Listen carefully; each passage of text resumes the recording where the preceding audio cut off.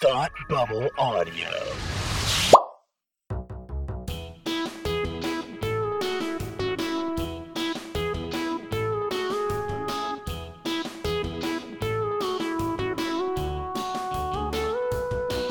Hi, I'm Kirsty. And I'm Kelsey. It's time to hate watch with us. Welcome to our variety show for sarcastic people who are deep in scary Christmas movies. It's the most wonderful time of the year. Is it though? Yeah. Ugh. It's the most hate watch time of the year. That's for sure. This is like when the spirit of hate watch really flows through us. Yeah. We've been blessed by the gods of DVR so that we don't have to use Hallmark YouTube roulette anymore, so that's good. I almost miss Hallmark YouTube roulette. There's a lot of good fonts. Doesn't really roll off the tongue, but I feel like that's the only word to describe that. Yeah. A lot happening there.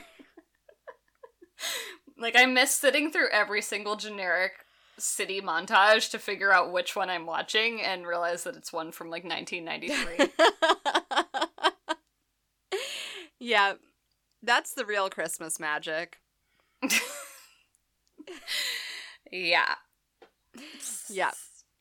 So, what did we watch this week?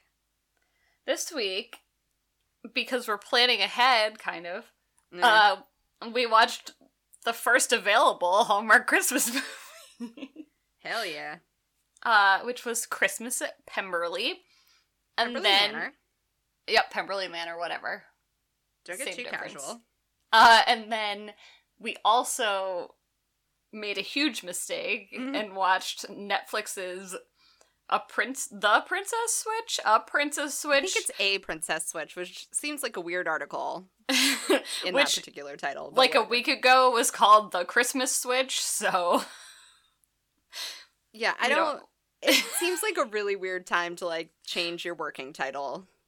Yeah. They had 1,000% already put out a promo under the name Christmas Switch. And I've seen a version of this trailer that was dubbed in French, and it had a different title completely. It was called Chicago something. So, who the fuck knows what's happening right now? Netflix was like, I don't know. We did a thing. We did a thing. It's an interesting departure because last year we stuck to just Hallmark. Mm-hmm. And I think, so last year was like the first year that Netflix tried to get in the Christmas game, right? Because they had A Christmas Inheritance and A Christmas Prince. Yeah. I believe that was like the slate. Maybe there were a couple others, but it was not like Hallmark level output. No, but they've really like tripled down? Oh yeah. Hardcore. Yeah. It's like 2018 dawned upon us, and the entire world was so fucking busted that all we had mental capacity left for was gritty and, like, TV Christmas movies. I'm waiting for the gritty holiday special. Oh my god, that would be my favorite. I would absolutely watch a gritty rom-com. They should make one of those, like, really weird Christmas movies that had the stop motion, but with gritty. Do you think it would be like Shrek, where like the love interest would be like gritty but female? Oh my god. You know what I mean? This is too much. I need to pull us out of this right now. I'm like imagining it as like salad fingers but Christmas and gritty. Stop. That's a real deep cut right there, guys. Yeah, it is.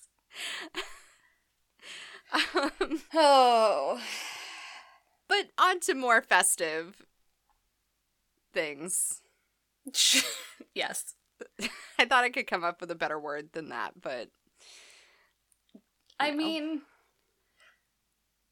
These movies were movies, huh? It was a thing that I watched.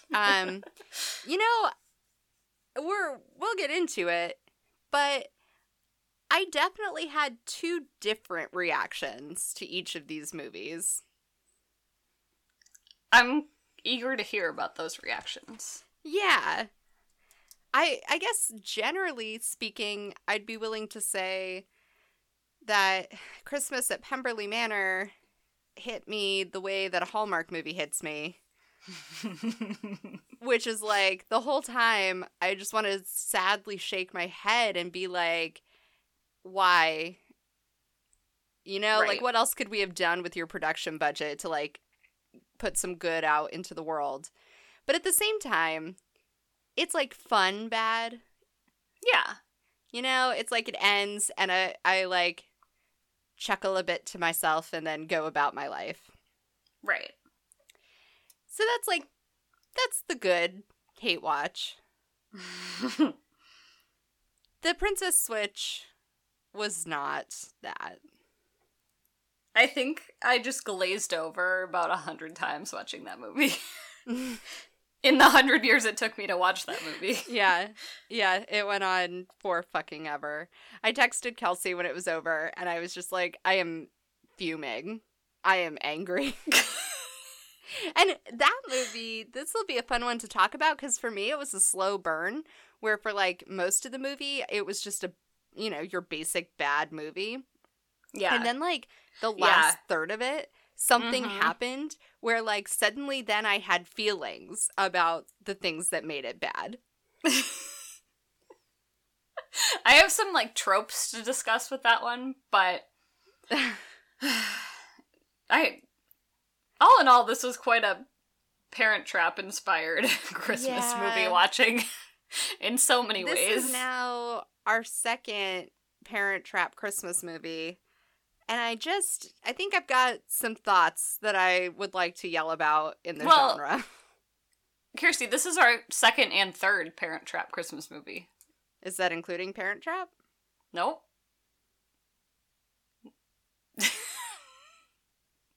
We'll get there. What am I forgetting? The cameo appearance in Christmas at Pemberley Manor. Yeah, I'm there. I got there. Okay.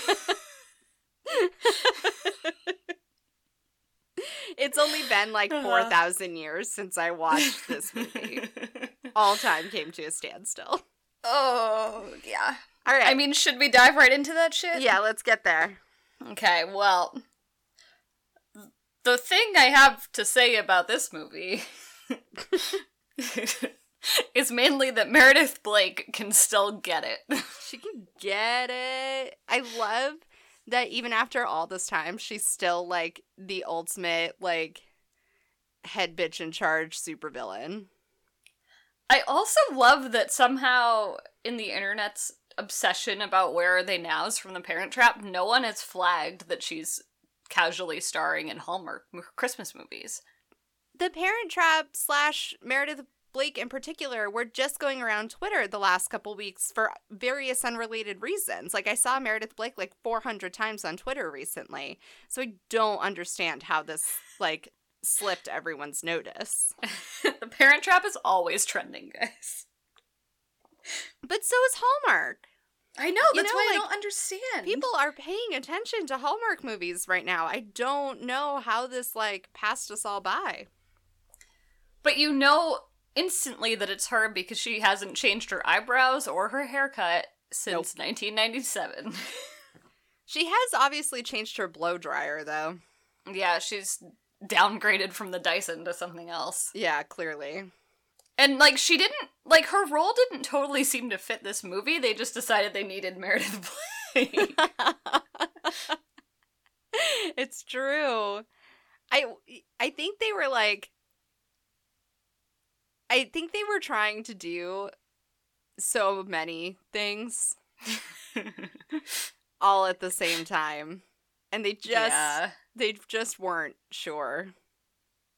They weren't sure of a lot of things, including, like, the basic premise of a Jane Austen novel. So I think I've revealed already that I've never read this novel. And so I know, like, enough from just being in the culture.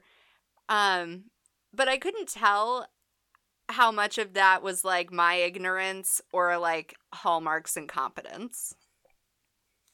I mean, I'll be curious to compare this to Pride, Prejudice, and Mistletoe that comes out later this year, but this was a lot of incompetence. Like, they didn't even read the Spark Notes for Pride and Prejudice. That's so and there were good. things, like, there were so many things that they just could have done. Fill me in. So the premise of this movie, take a step back. Oh, wait, I wanted to ask, is the lead actress the same one from the Gingerbread Proposal movie? We watched some movie with her last year, and I can't remember which movie it was. I think you're thinking of Lacey.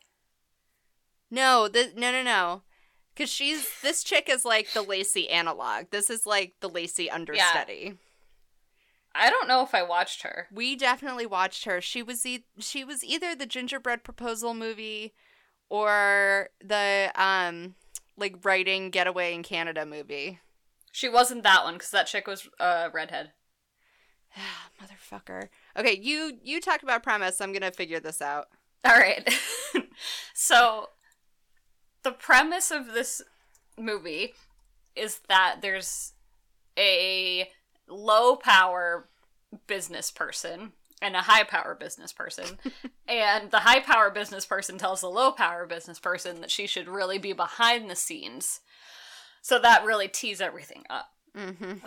But so our protagonist is named Elizabeth Bennet, like Pride and Prejudice. And she's an event planner, and she goes to help this rando town in Connecticut, of course, throw a Christmas festival, and she's helping the mayor who she knew from college. And the mayor has an assistant who is there. They're trying to throw this big Christmas festival to inspire this rich guy to not sell his family's house that's like the centerpiece of the town, and by having a Christmas boner, they'll keep him from selling the house. Sure. So, they're trying to, like, inspire him with Christmas boners. And then he comes to town to, like, wrap everything up to sell the house. And then there's a, like, water main break in the town square. And they're like, oh no, the gazebo fell in a hole in the ground. Where are we gonna have our festival? And conveniently, they find the giant manor house that the rich guy's trying to sell, and they're like, oh, it can happen here. So then the whole rest of the movie is them setting up for and then having this multi-day Christmas festival on this guy's front lawn. And then there's a lot of, like, romantical subplots between this girl who's like, is she gonna date the mayor guy or is she gonna date the rich guy? And the rich guy's very quiet and he doesn't want to have a Christmas boner, but damn it, they're gonna give him one. And I'm not even sure he didn't want the Christmas boner. I think he just didn't want, like, the goodwill boner or something. Yeah.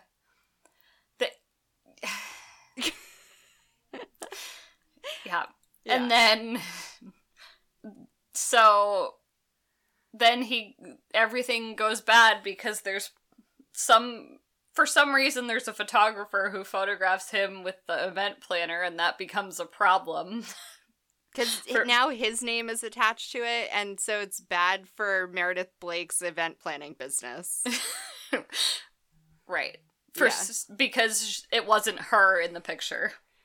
Because she does events for some other big business, and so now this bigger business didn't have her at the event. So that's the bad.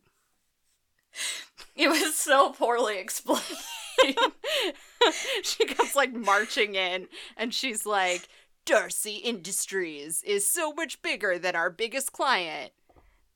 Yeah, and then she's like, rich man, you should take a carriage ride with me instead of my employee. Well, yeah, then she starts pulling some real Meredith Blake shit. Oh, yeah.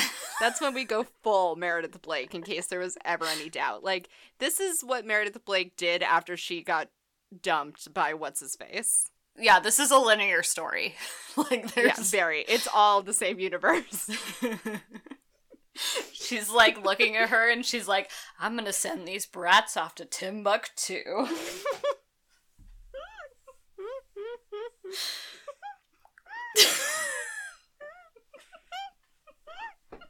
Oh, no.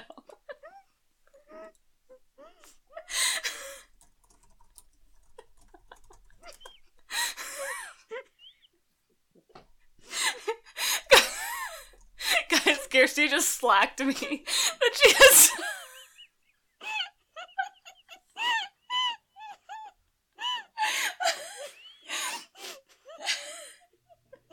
We're drowning Kirsty right now. Okay, I'm back. I resurfaced. Oh no! Kirsty chose the wrong time to swallow her beer, guys. Oh my god. Oh boy. Whew.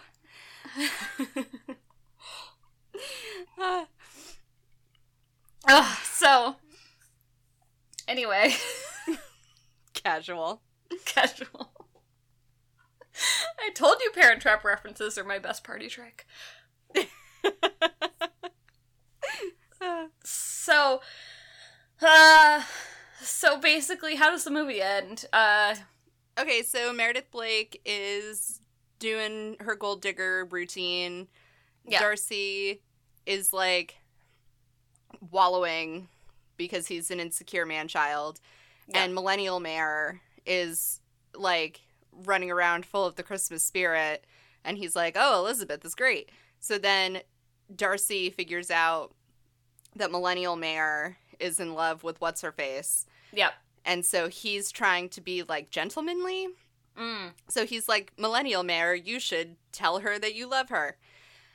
And then she friend zones him super hard. Super hard. Like, the hardest I've seen a friend zone go down since, like, middle school. And then he tries to be all gentlemanly and is like, oh, Darcy, then you should get her. Because, you know, Christmas spirit lies in the patriarchy. Right.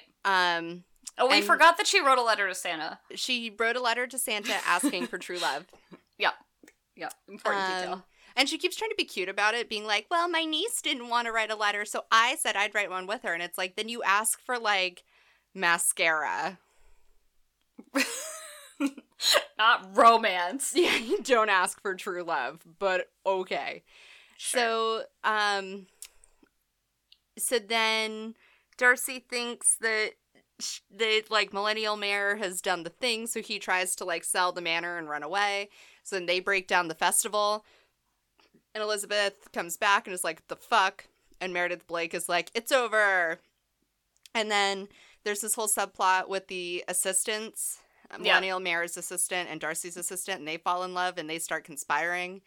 So then the little assistant has to keep Darcy from leaving town. We can call them Gen Z assistants. The Gen Z assistants, yep. Gen Z is officially on the scene, guys. I'm so hype. So the Gen Z assistant ends up breaking down and telling Darcy everything, so then he rushes back into town and is like, fuck you, the festival is coming back. And so then the festival comes back, and he and Elizabeth are in love now, and then Santa comes out on Christmas Eve and is like, yo, dipshits, I've been trying to get you together this whole time. Took you long enough. Mm-hmm. And that's how the movie ends, with Santa, like, scolding them that they didn't bone down sooner. Santa was there all along. This is a classic Santa Walks Among Us story. Mm-hmm. Yeah. I was really alarmed, I have to say, that at, like, 9 o'clock at night on Christmas Eve, Santa is just puttering about Connecticut trying to get two people to bone. I mean, man's got priorities, I guess. It just doesn't seem like great time management when he has to get to literally the entire planet. It's fair. It's a fair point. I mean, I have connections to, like, the delivery world, shall we say? Mm-hmm. And, like, I just don't think there are enough clicks for Santa to take this much time on the bone down. Maybe if you write to Santa and ask him about it, he'll tell you. Dear Santa, exactly how do you arrange your DPS so that you had enough time? Right. Lots of deep cuts here, folks. Oh, man. Drink twice. So... Can I gripe about Pride and Prejudice for a moment? Yeah, get me there. Okay. So I can't believe you haven't read this book. I have not. The whole... They did so many things. Basically, there's no reason why this movie had to be Pride and Prejudice. It didn't seem like it. Because Pride and Prejudice is about, like, how in the 1800s? Something like that. Victorian times? Yeah, you had to, like, marry for wealth, and it was, like, if you had daughters, you had to find them, like, suitable social pairings that had money to make sure that they could survive. And it's about a family of, like, 5 daughters, and one of them is Elizabeth Bennet, who had no siblings that we knew of in this movie. Which, like, that's half the story. What if, like, 7 of them just showed up at Pemberley at the end and were like, hey, Millennial Mayor? At least it would have made sense! Because it's this whole thing with the sister, and the sister starts dating this guy, and then the guy has a friend who's Darcy, and it's like this whole thing, but they named Meredith Blake after the guy. Oh, they did? Yeah. So she's a Bingley, and the Bingleys are who Elizabeth Bennet's sister marries into, who's friends with Darcy. So that makes no sense at all.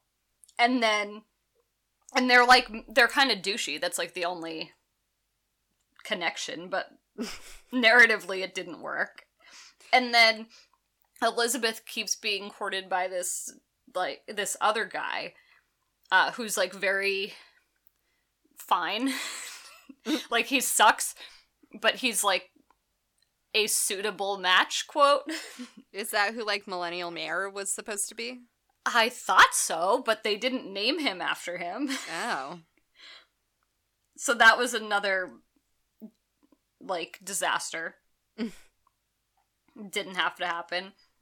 And then there's also a William Darcy, so, like, that's the only other thing that made sense. And they tried to do a lot with him because he's meant to be kind of like a loner, and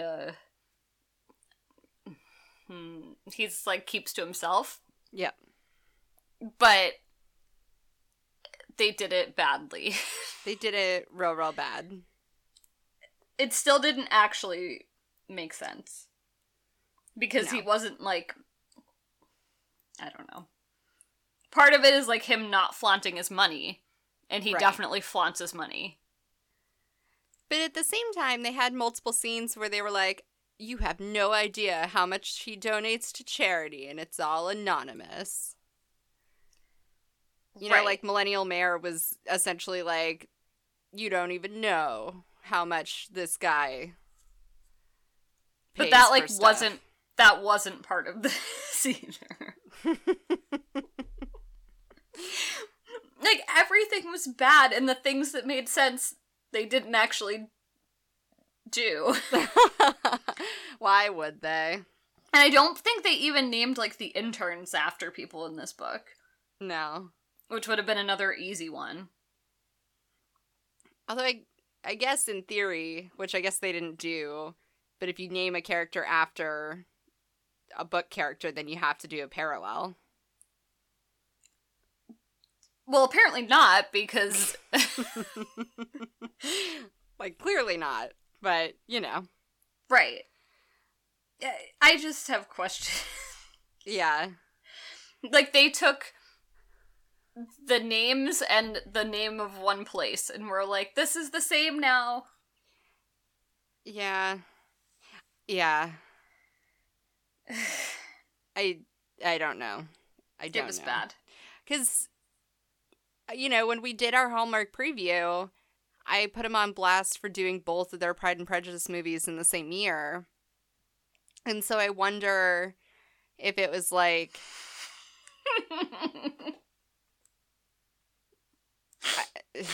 they were like, well, kind of. I just looked this up on IMDb. Yeah. The cast is only 15 people long. That sounds about right. One of my favorite scenes was when they have the first night of the festival happening at Pemberley Manor. Yeah. And the millennial mayor is like, oh, this is the best turnout that we've had in years. And the camera pans out to like 4 extras standing on the lawn. It was really sad. It was the saddest attempt at extras I think I've maybe ever seen. Ugh. It was bad. Yikes. So I'm not surprised that the main cast was that small. Yeah. I also looked up the lead actress, and she is not actually in anything that I recognize her from, but she was in a movie last year called Magical Christmas Ornaments. Oh. And so I think I just recognize her from the promos for it. Gotcha. Yeah. She's like a generic Hallmark face. She's like your generic Hallmark brunette with curly hair. Right. This is not at all the point, but the first line of the synopsis for Magical Christmas Ornaments is after a bad breakup, former Christmas lover loses her Christmas spirit. Oh boy. Yeah. I just thought you needed that one. Former Christmas lover.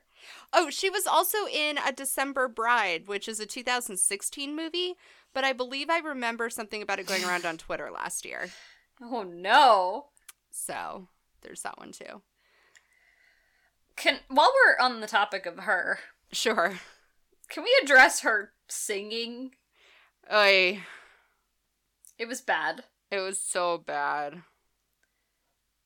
It was really, really, really bad. It was really not.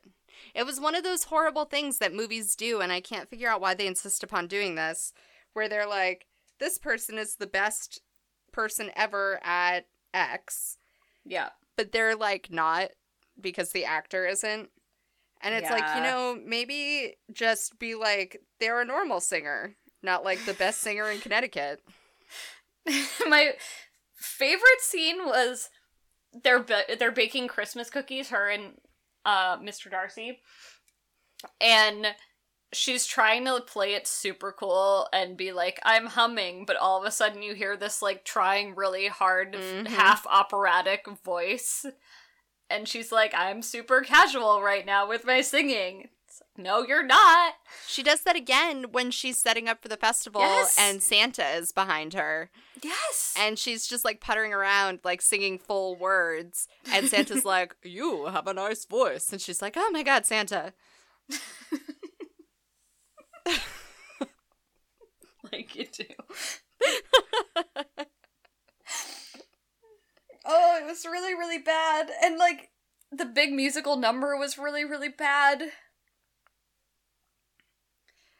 One thing that I thought was really funny about that is that was like the Christmas concert, and everyone kept being like, the finale is ruined. We don't have a singer for the finale.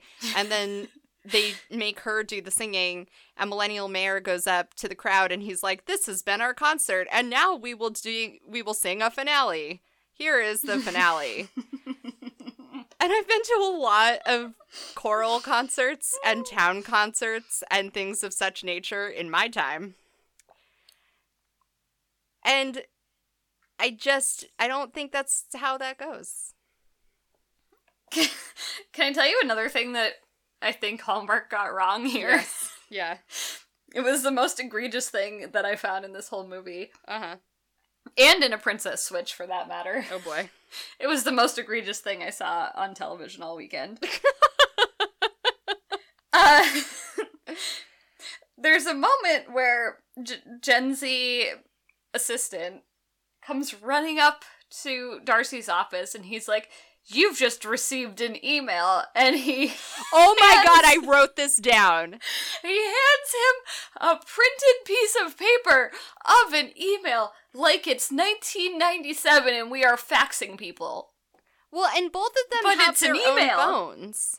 They're Both of them holding have their own phones. They have them right there. Gen Z intern multiple times has to answer and end calls for Mr. Darcy. He just Gen Z intern hands the phone to him and he talks, and then he hands the phone back and is like, "End this," and Gen Z intern has to hit the button. So they all have phones. But yeah, he comes running into the room, not only with a piece of paper with the email printed on it, but it's folded 3 times as if it came in a fucking envelope.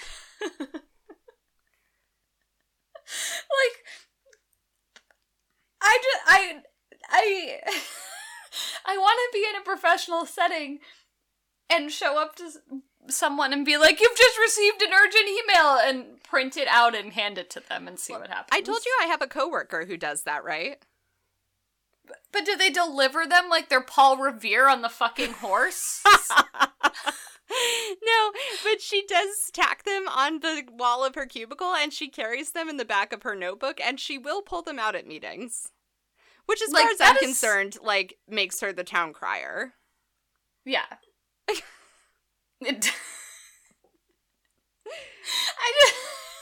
Who the fuck is working at Hallmark? I sincerely hope that not a single one of you out there prints your emails, and if you do, let this be an educational moment that literally the whole point of email as an innovation is to not print it.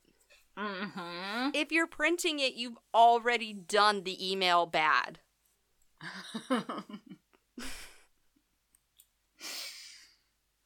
I should write an email to Hallmark about this. Yeah. And then you should print it and put it in a fucking envelope and mail it to their P.O. box. Wait, that would be really funny. Don't even print it from the Gmail print screen. Take a screenshot of the email and print that. Guys, if you want us to do this as a Hate Watch With Us initiative, please enter us in the Sam Heughan contest at least 5 times and let us know, and then we will execute this initiative. That's a really good in the name of Hate Watch. Reward. Yes.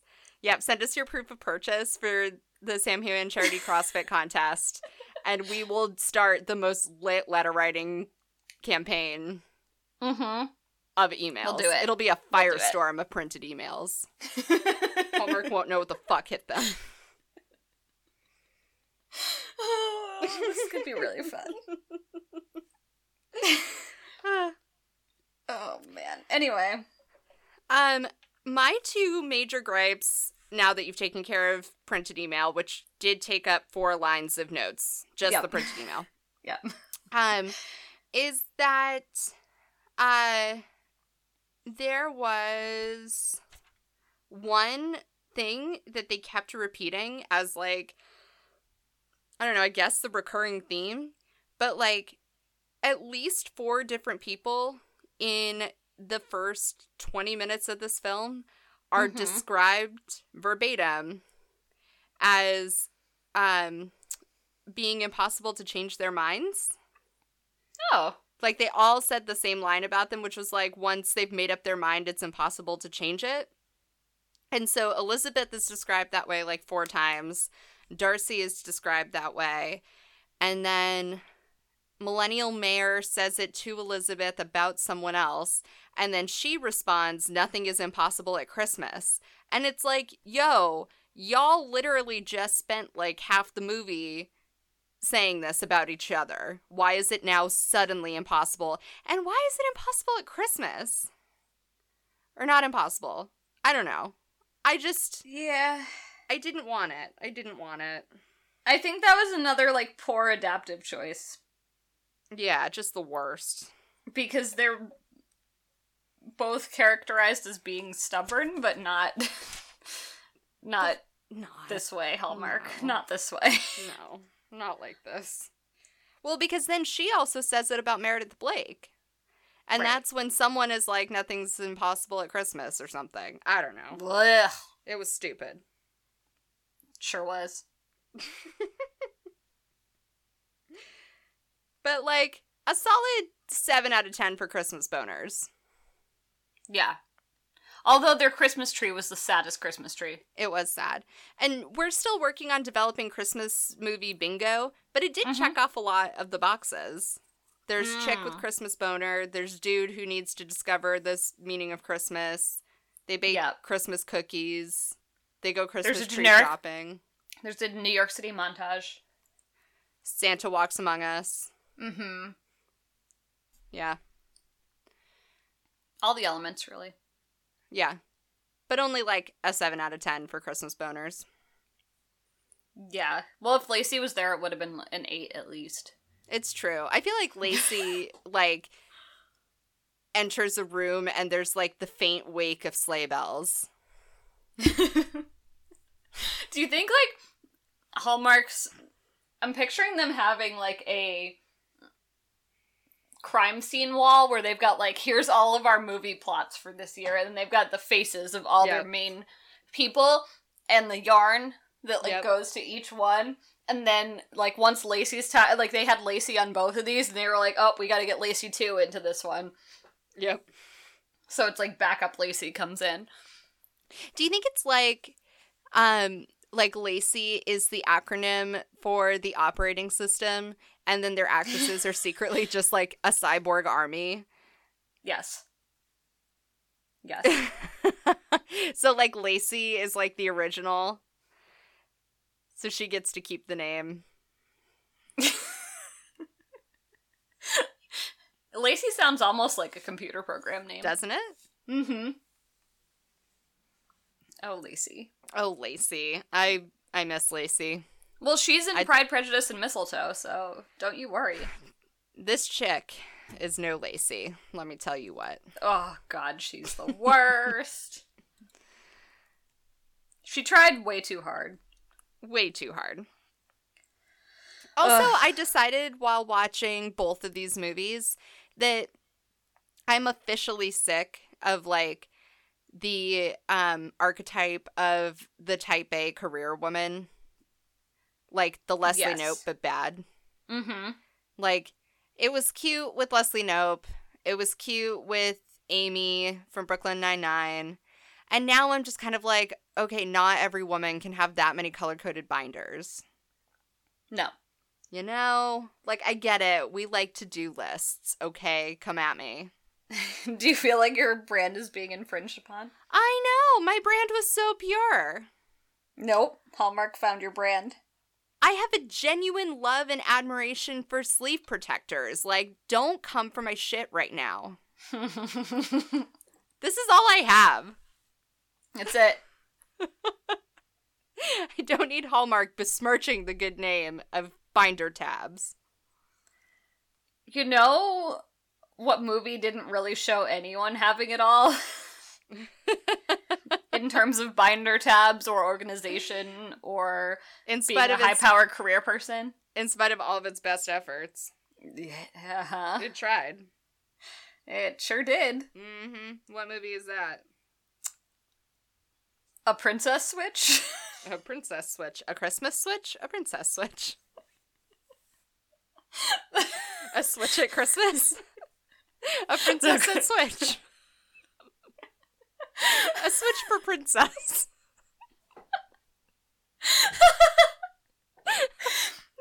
Kirsty, we are abso-fucking-lutely watching that movie next weekend.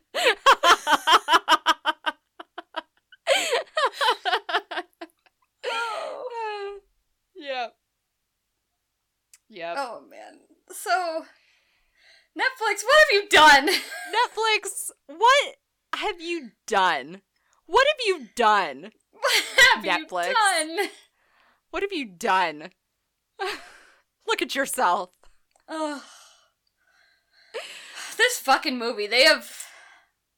Ugh. I hated I'm this mad. movie. I'm mad and I hated it. Spoiler alert. When we get into this, it's gonna get really fucking heated because they did some shit that is, like, unforgivable. You thought we were mad about the pre-made pizza dough in Little Italy? Just you fucking wait. Because we're gonna get into it over some fruit puree. Holy shit. Lucky for you, maybe.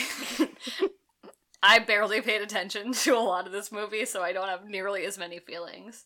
See, I was like that for the entire first, like, 2/3 of it, and then when we got to, like, the hijinks section, something happened in my brain, and it just, like, fired up all of, like, the outrage sectors. Like, if you'd put me in an... Gonna make it. Yeah, I just, like, choked on air. Cool. If you put me, like, in an MRI, they would have seen, like, all the sections of the brain that are responsible for outrage. Just, like, lit up like a Christmas tree. Hi! Heyo. I mean, it seems like Netflix has really put a lot of eggs in this particular basket, too. It seems like it, which is interesting because they have at least one more Christmas movie coming around Thanksgiving sometime this week. And that one seems higher profile than this one. And then there's Christmas Prince, too. Oh, hot damn. Guys, I don't know if you noticed, but the first promo for that came out this week. Oh, yeah. Yeah, this week as of recording. It'll be old news by the time y'all listen to this. Right. So they have at least a couple more properties, but I have... On my Netflix account, there's also a Kirsty account. And I use the Kirsty account for a lot of Hate Watch content so that my recommendations don't get ruined on my actual account. But Netflix put the promos for this movie on both accounts in the first thing that you land on that autoplays when you start up Netflix. And I thought that was rude. Like, they're not doing any kind of personalization, apparently? No. I don't think they do with any of their trailers, though, because... So on my Netflix account, which is what's really funny about the fact that you have a Kirsty account. You know I have a Kirsty account. Well, that's because there was a whole thing. Yeah. But on my account, I pretty much only watch Parks and Rec and then British Cottage Life. Yeah. Wait, British Cottage Life? Yeah. What? You know, British Cottage Life. Am I missing something? Oh, like the brand. Yes. I was like, is there a world I haven't discovered yet? No, sorry to mislead you. But wow, you're rusty on the talking points, eh? No, I knew about... God.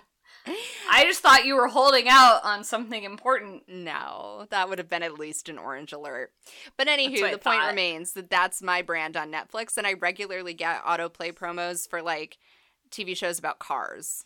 Mm. And, like, there may be, like, a small overlap in the target demo there, but not enough for me to be in it. Yeah. Yeah. So Netflix is making choices. It's all of them. This movie also opened with the generic city montage. Yep. And then it did some things. Very quickly. So the premise of this movie is The Parent Trap, but in nope, not Aldovia. Belgravia. Belgravia. Yeah, there we go. The diapers that I use are Grovia, and so I made it into Belgrovia.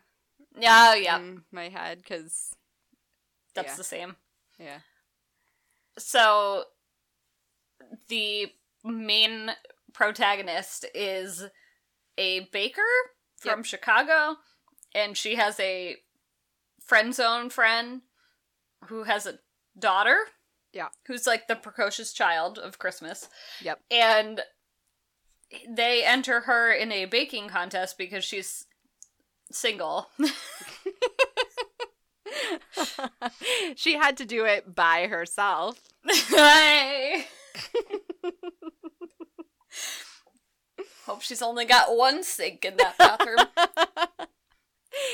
She's not allowed to have a guest room for the precocious child. We just listened to the same episode from like a year ago. That's why this is happening. Speaking of deep cuts. So they enter in this baking contest, which is like Netflix saw that a lot of people liked A Great British Bake Off show and decided that they would make a baking competition. Like, this is the product of their algorithm. Totally. Well, I think they think that people's brains work like keyword searches. And so, yeah, if they just like put the buzzwords in the movie, then people's brain algorithms will be like, I watched this movie and enjoyed it. Like, in their heads, this is a Christmas Prince plus Bake Off, so who wouldn't watch it? Right.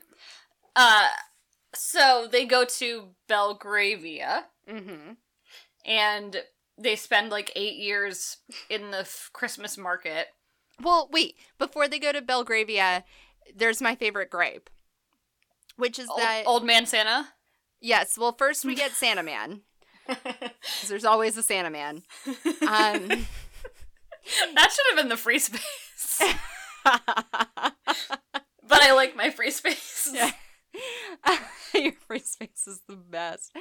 Guys, our free space is Sam Heughan's white pants. Yeah, it is. Anyway, so she's talking about how she can't do this competition because she has to be alone in her apartment for Christmas. And the friend zone guy is like, don't do that. That's dumb. And she's like, well, I broke up with my boyfriend, so I can't go to Europe. And then she runs into her ex-boyfriend on the street, and his new girlfriend is like, well, what are you doing for Christmas? And she doesn't tell her, and so she, like, makes fun of her. So then she's like, I'm going to bake in Europe. Cool. And just, yeah. It's bad. So, yeah, so they go to Europe, and then there's, like, I have more thoughts on this, but we're gonna call them Parent Trap tropes. Yep. They have the, like, twinsies meet cute in Belgravia, where she bumps into the person who looks just like her, and it's like, Hallie, we're like twins! And then,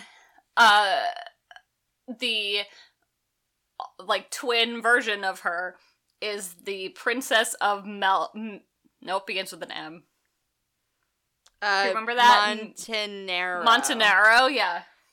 Montenegro. Yes, and she has a horrible accent. Yeah, that accent I just did is not an exaggeration. Like, girls gotta call Lindsay Lohan about her British accent.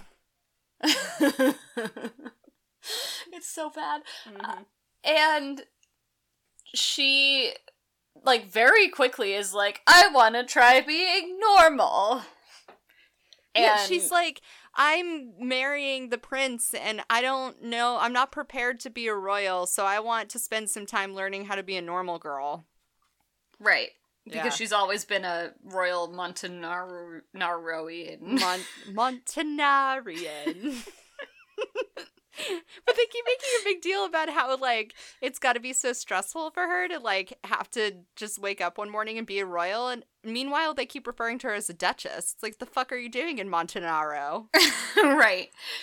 And so then they do the classic, like, education montage about, like, here's how I become you and you become me, and it's like, here's the chart of my family tree, because apparently every fucking person has that in their back pocket if they're about to find their twin. Obviously. And they do that whole song and dance, and then they switch places for 2 days, but they're in the same town, which is ill-advised. I didn't understand how that was supposed to work, because I almost said Aldovia, but basically is only like 3 square feet. Like, they have one town square. Yeah. So, like, were you just banking on no one knowing what the Duchess of Montenegro looks like? I mean, apparently they don't. Apparently.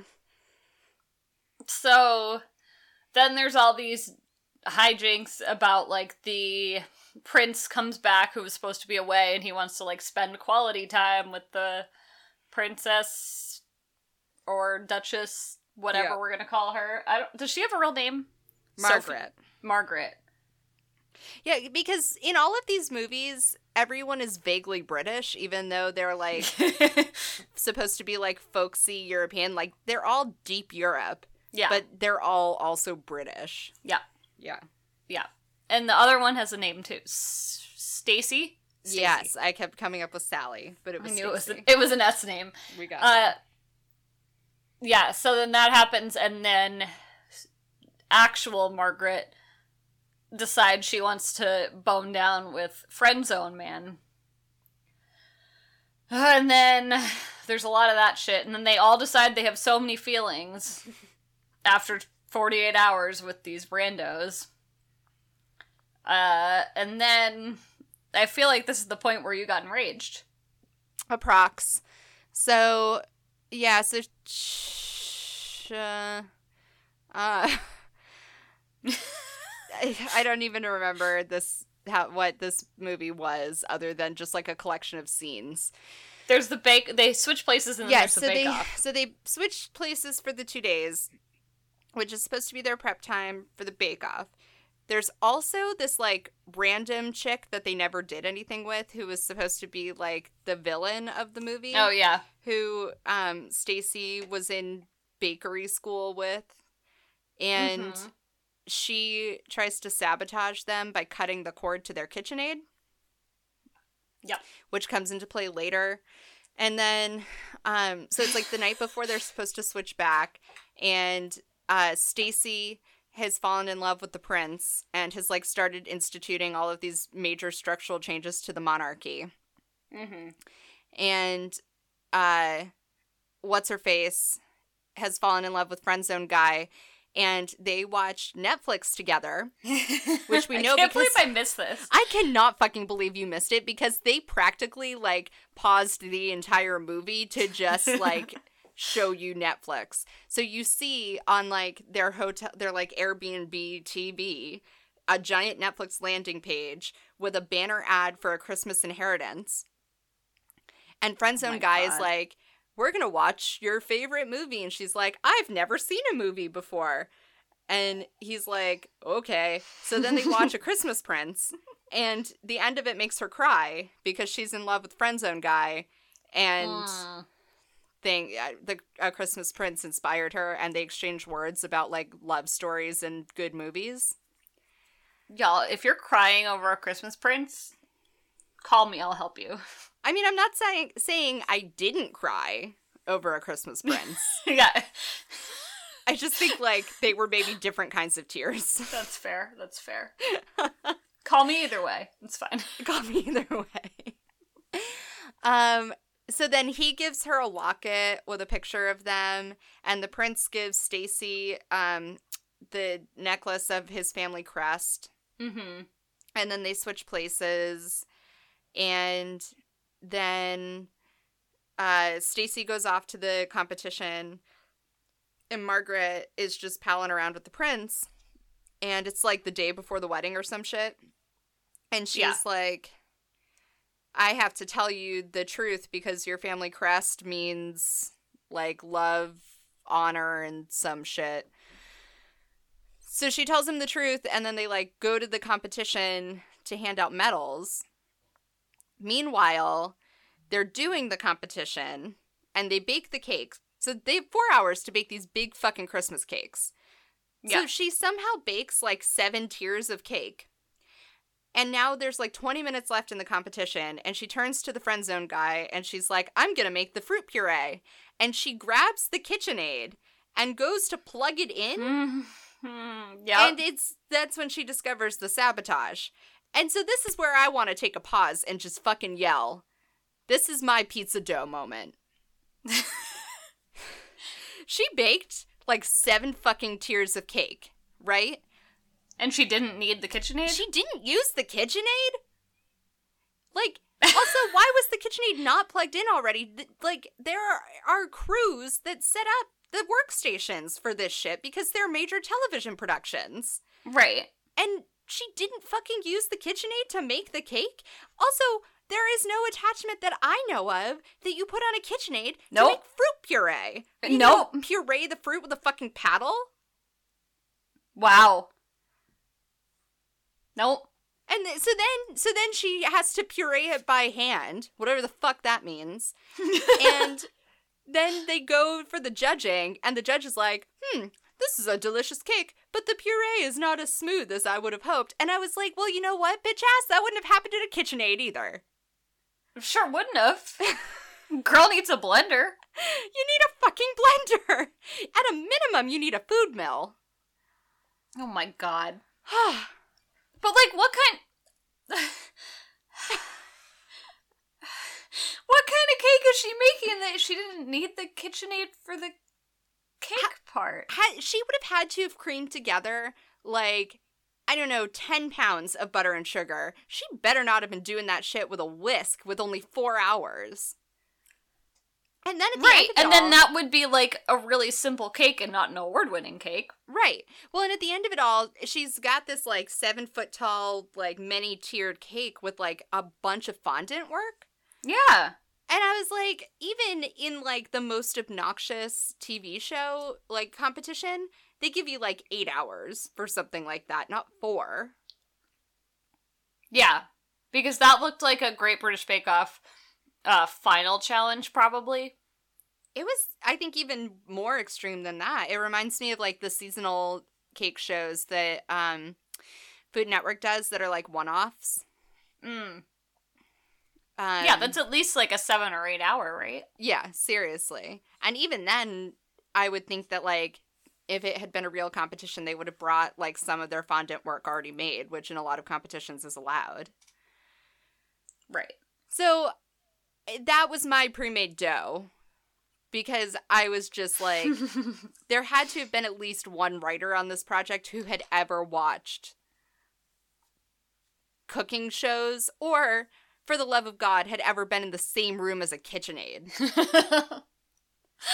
Oh. You don't puree fruit in a KitchenAid. You can mash it in a KitchenAid. You can, like, definitely get it really mushy, but you're not gonna puree it.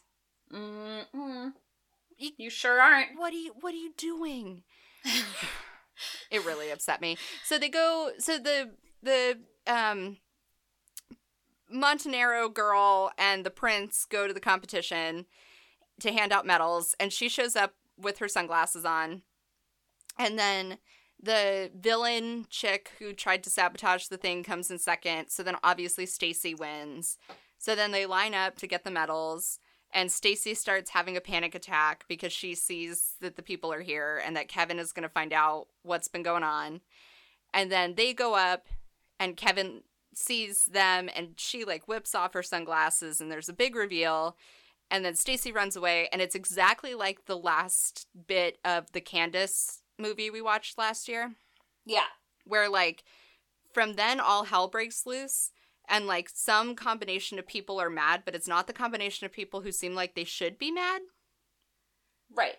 But then at the like end the prince is like, I'll marry you instead. It's fine. It's the prince thinks this is great. Yeah. The Duchess is, like, super insulting about him. And he's like, yeah, I don't know. This is awesome. I'm into it. But who spends 48 hours around someone and decides, yes, this is my soulmate? Yeah. Yeah.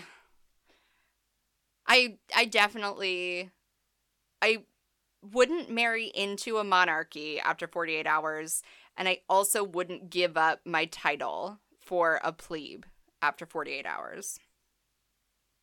That just seems like bad financial planning. Yeah. She's like, I'm just gonna be normal now. Like, do you have any skills? My favorite part of that scene is she looks up at him, at Friendzone Guy, all doe-eyed, and she's like, normal girls fall in love with normal boys. It's like, thanks. I think that's pretty backhanded. Mm-hmm. Mm-hmm. And then Stacy marries what's his face, and they have a very royal wedding, and she giggles a bunch. Yeah. And that's the movie, folks.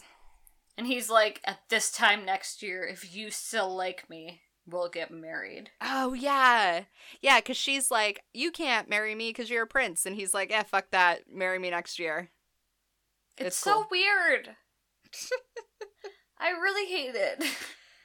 And then there's, like, a whole subplot where the king is, like, suspicious of her. So he has his, like, footman, like, stalking her. And then the footman... Go ahead. He, like, figures it out. And then the queen intercepts the pictures. And somehow smooths it over. It seems like a lot of work for a plot that goes nowhere. Yeah, they did a lot of things, and there's no point to the plot. There was also this, like, weird implication that, like, Stacy joining the monarchy was, like, her way of being a career woman who has it all. Because she shows up and is like, I'm a feminist, and I want to be part of the affairs of state.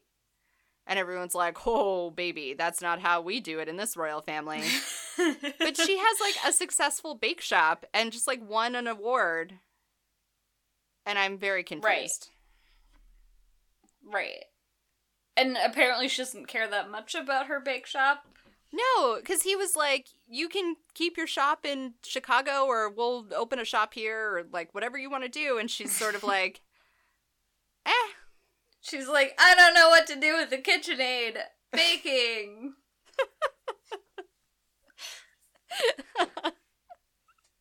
Maybe he, like, finally gave her a blender. That would have been a better reason to marry him besides, like, I had fun with you that one time when I pretended like I knew how to ride horses, but I didn't know how. God.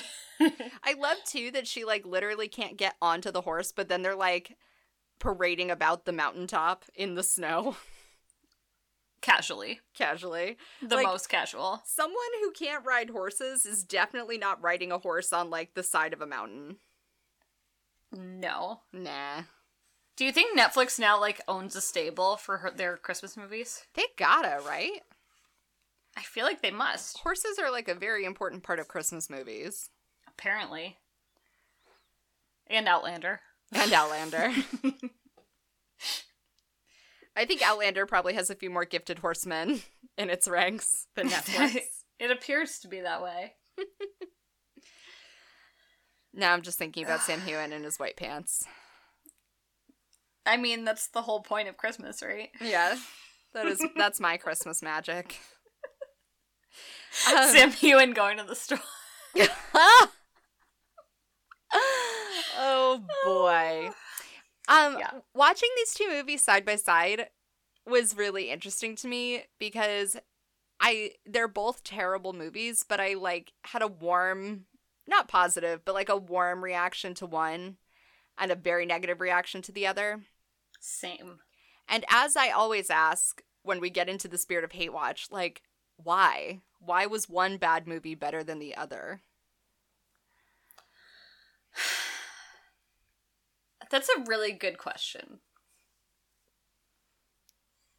And I don't know, I've thought about it a lot today, and I don't know that I have an answer, because they're both poorly made. Neither of them are well written. Neither of them really take themselves seriously. So I can't figure out why one was fun to watch and one was very much not. Is it because Netflix knows better and Hallmark doesn't? I don't necessarily believe that statement, but... Wouldn't it be the other way around, though? Yes, like Netflix knows it's not producing quality. But Hallmark, like, this is the level that it's at. That's true. Like, they're a more practiced machine. Yeah.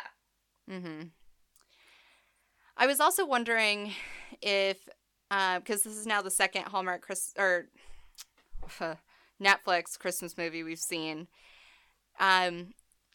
Is this a movie that we can use to like set a sense of the standard for the movies to come? Like, we're definitely watching the one that comes out on the 22nd. Like, is Right. this what we can expect from that movie, or do we think that that the quality varies?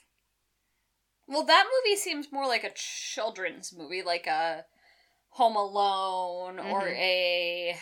What's that one with Tim Allen? You know what I'm talking about? Oh, the Santa Claus. Yeah. The Santa Like, Claus that's 1 what- through 20.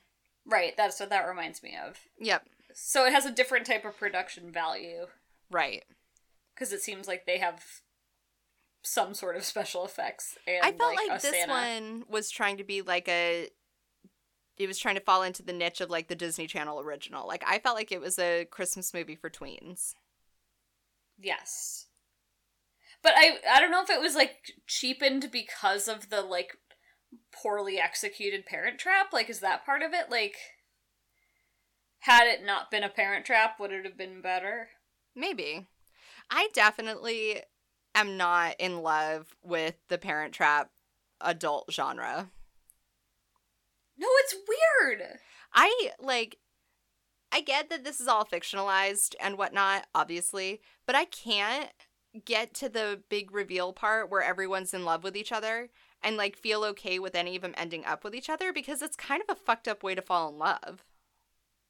Okay, the problem with this trope is that people aren't picking up on the right part of the Parent Trap. Mm, The point of the Parent Trap is the parents right. getting back together and the kids making the parents fall in love. It's not about the kids switching lives to then fall in love with a rando pretending to be the wrong person. Like, that's That's not super the fucked point. up. Right. And not the Parent Trap isn't fucked up. No, but I But feel like It's I a feel lot like more because innocent. there's kids involved, so it's more hijinksy. Whereas, like, adults switching lives and then misleading people as they fall in love with them, and then, It's not cute. no, it's not cute. And in both this movie and the Candace Parent Trap movie from last year, one of the men involved was a childhood friend. Mm-hmm. And I feel like that guy, of all four of them, has the most to lose, right? Because he's known the person and secretly been in love with them the whole time.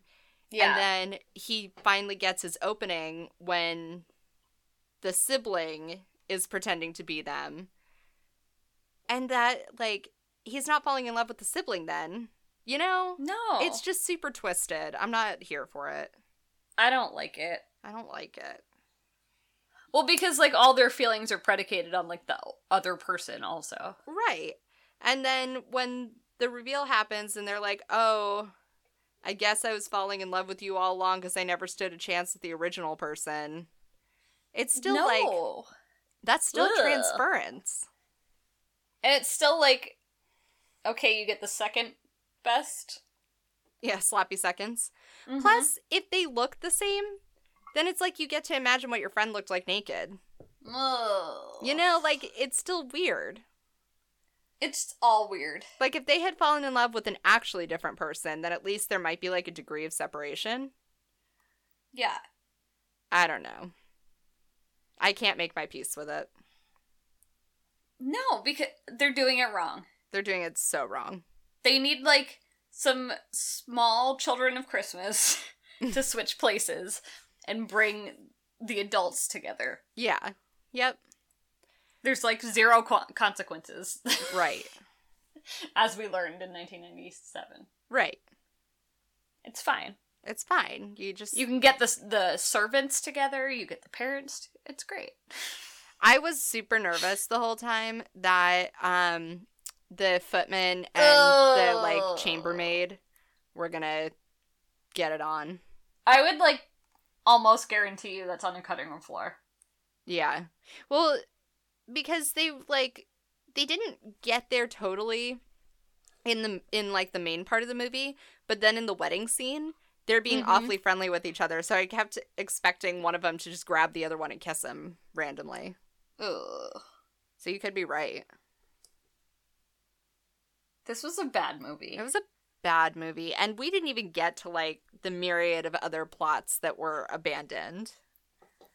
Like, started of which there and were abandoned. many. Yeah. This, like, little girl and ballet school, and the friend zone guy has, like, a dead wife or something. She just left. Oh, I quote. see. But the little girl asking Santa for a new mom. Ugh. Ugh. Ugh. Stop Ugh. asking Santa for weird shit. Guys, just stop with Santa. So stop. Like, just let Santa make some fucking toys, okay? Leave Santa where he belongs. Santa does not belong in the midst of your trysts. Can we talk about Pop-Up Santa in this one, though? I was so confused about Pop-Up Santa. He They never put him in costume. No, he was never in costume, and he never had to act as a Santa. But like that's he did clearly in what Christmas he at Pemberley was. Manor. But he was definitely Santa, and, like, sometimes he was, like, a Salvation Army guy with a bell. Yep. Sometimes he was a, like, Christmas festival attendee or worker, and he would just, like, pop up behind people and be like, I have wise words about Christmas. He was in Chicago. He was in Belgravia. Yeah. Belgradova. Belgragenovia. Yeah. He was in the castle at one point. He was, like, in the town car. He was in the toy store. Like, he was literally everywhere. And yeah, he would just, like, pop up and be like, here's the Christmas spirit. And they kept being like, I think I saw you some other place. And he'd be was like, no, nah, no, not me. No. I'm just Santa. It was weird. I hated this movie. This movie made me mad. It was definitely in the vein of A Christmas Prince, but it wasn't nearly as stupid. A Christmas Prince was fun bad. Yeah, this was not fun bad. I feel like we need, like, a rubric. I just don't get it. Yeah, I don't either. I'd like to understand it because I feel like you could, like, protect yourself from a lot. And also, like I just feel like you could really streamline your experience. I also feel like Hallmark could take this movie and make it better with the same premise. Right, because the Candace movie was fun. Yeah, they had to buy a condo that had a view of the Christmas tree. Oh, they not only bought a condo, they completely changed the floor plan. That's right. Of a development, so all the condos in the building had a a view of the building that Christmas had tree. already broken ground, so that you could see a Christmas tree, the sun rising over the Christmas tree, because you're a woman who has it all, and Christmas is special for your brood of children. Right. Yeah. Right. Because it was while you were in the kitchen. Right.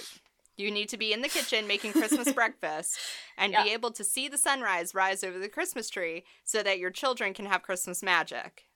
Yeah. And they were like, but the development is for young professionals. And she was like, no, fuck that. Right. But, like, that's so much richer than this. No, there's a lot there. All I had to go on here was fruit puree. Fruit puree. Woo. Wow. I can't say that word. No. Fruit puree. Fruit puree. And shoddy accents. Montanaro. That was just grating in my ears by the end of it. Mm-hmm. Well, so then the like joke becomes that the American chick doesn't know how to cover up all of her lies, so she just keeps being like, that's how we do things in Montanaro. Oh my god, it's like she's never heard an accent in her whole life. Seriously. And you know, Lindsay Lohan could get away with that shit because she was 8. Her accent was better. Yeah, sadly, I think you're right. I know I'm right. It wasn't good, it was better. And see, I respect about the Candaces that they didn't try to give you an accent to differentiate the two. No. Well, none of this movie required royalty. No. or foreign countries. And also, what the fuck country is having a bake-off where they invite people from other countries in to bake cakes? The Royal Bake Off. And that's it. And they played it as if the Royal Bake Off was, like, important worldwide. Like the Eurovision of Bake Offs. I would watch the Eurovision of Bake Offs. I would love that so much. Would you be willing to fly to Yes. Belgrade, Genovia? Montanaro. Montanaro.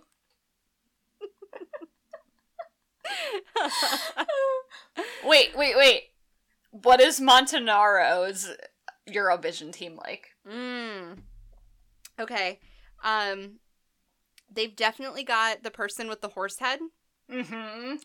And yodeling. So it's like the yodeling on the confetti cannon, except the woman yodeling is wearing the horse head. They've got bad special effects, too. Like, they've got, like, the waterfall ceiling with lights or something. Like, they don't have anything fun. They have something bad. Yeah. Woodland imagery. Yep. But also a confetti cannon, definitely. They need something really basic to tie it all off. Okay, like what about Belgrandia's Eurovision team? Who? Belgrand. Genovia. Sorry, what?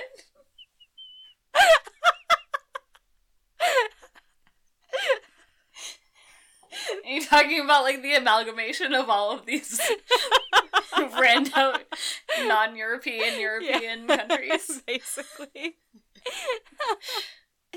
Like, what's their unity circle like? Their unity quilt? Yeah.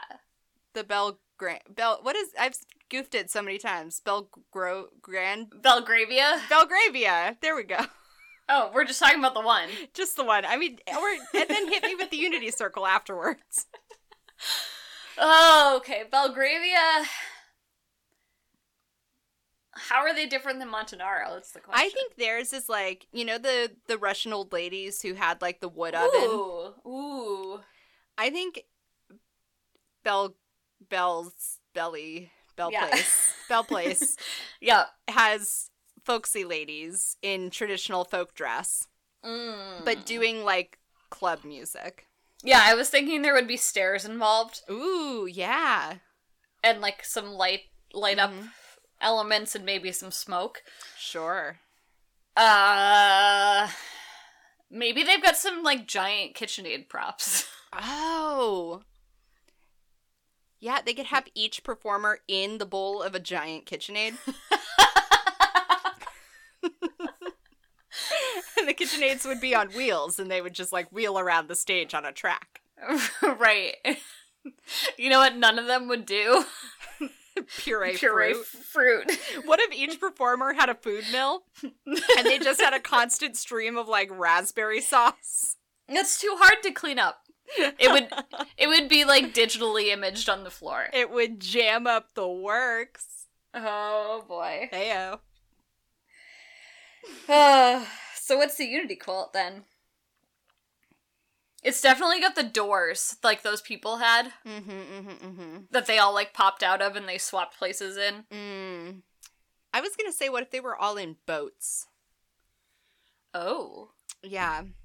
Where are they going, though?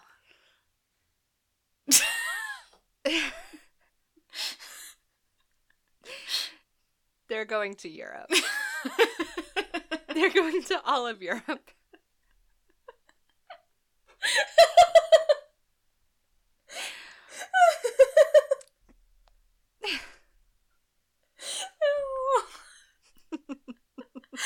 That's so generic.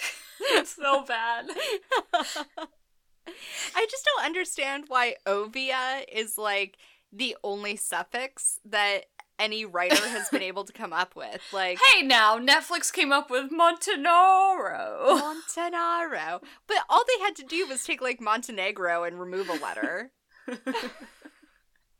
But they're different. So different. But, you know, there's, like, O's. There's just plain A's. Like, you can just end a place with, like, ah.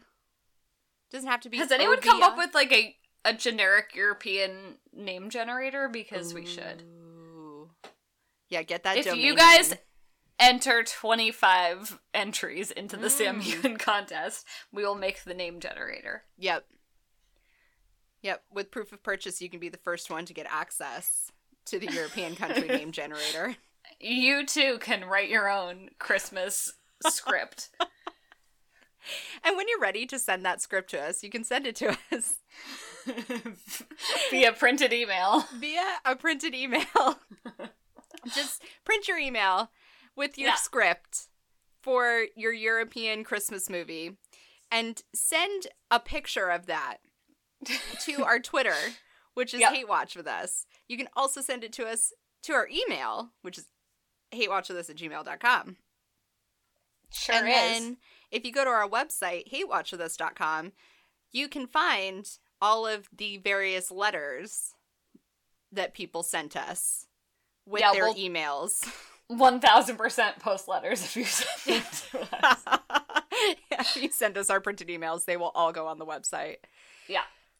Um, you can find some folks who won't ask you to print emails, I hope. Or enter them into charity CrossFit contests. Right. They're not on board that train yet. At Thoppable Audio, we're part of the Thoppable Audio Network. You can find them. They're Thoppable Audio on... No, they're Thoppable FM on Twitter. Yeah. ThoughtbubbleAudio@gmail.com. Yep. ThoughtbubbleAudio.com. They've got a bunch of different shows. If you're into, like, CW programming or general nerdery, they've got everything you want. Yeah. So check out all their stuff, too. Do that. Do that. They're not hate watching Christmas, I don't think, so. No, we've got the Christmas market cornered over at Thought Bubble Audio. Yeah, if this is too much for you and you need some normal content, seek that out over there. Yeah. And this is what we're doing from now until the new year, so buckle up. Yeah, we might have an Outlander bind-off, but that'll mostly be it. Yeah. Last year, our listenership really dropped in December. I'm not sorry. So, those of you who stay with us, just know how much we love and appreciate you. Yeah, thank you. We would totally give up all of our titles and land to marry you after 48 hours. Thank you for listening. Thanks for listening. Bye. Bye! Hello, friend. And it's not the stained glass window. It's not my uterus friend. Oh, God. I do look at my uterus friend for reassurance, like, pretty frequently. Someone, like, made an active choice to put that in your house, and I just want you to think about that every day. It, like, feels so Freudian. It really is. I have not found a uterus in my house yet, but I'm sure someday I'll find it. Is that, like, a thing? Does every house have a secret uterus? It does now. Oh, man. What is the uterus of the house? The windows are the eyes to the house, so...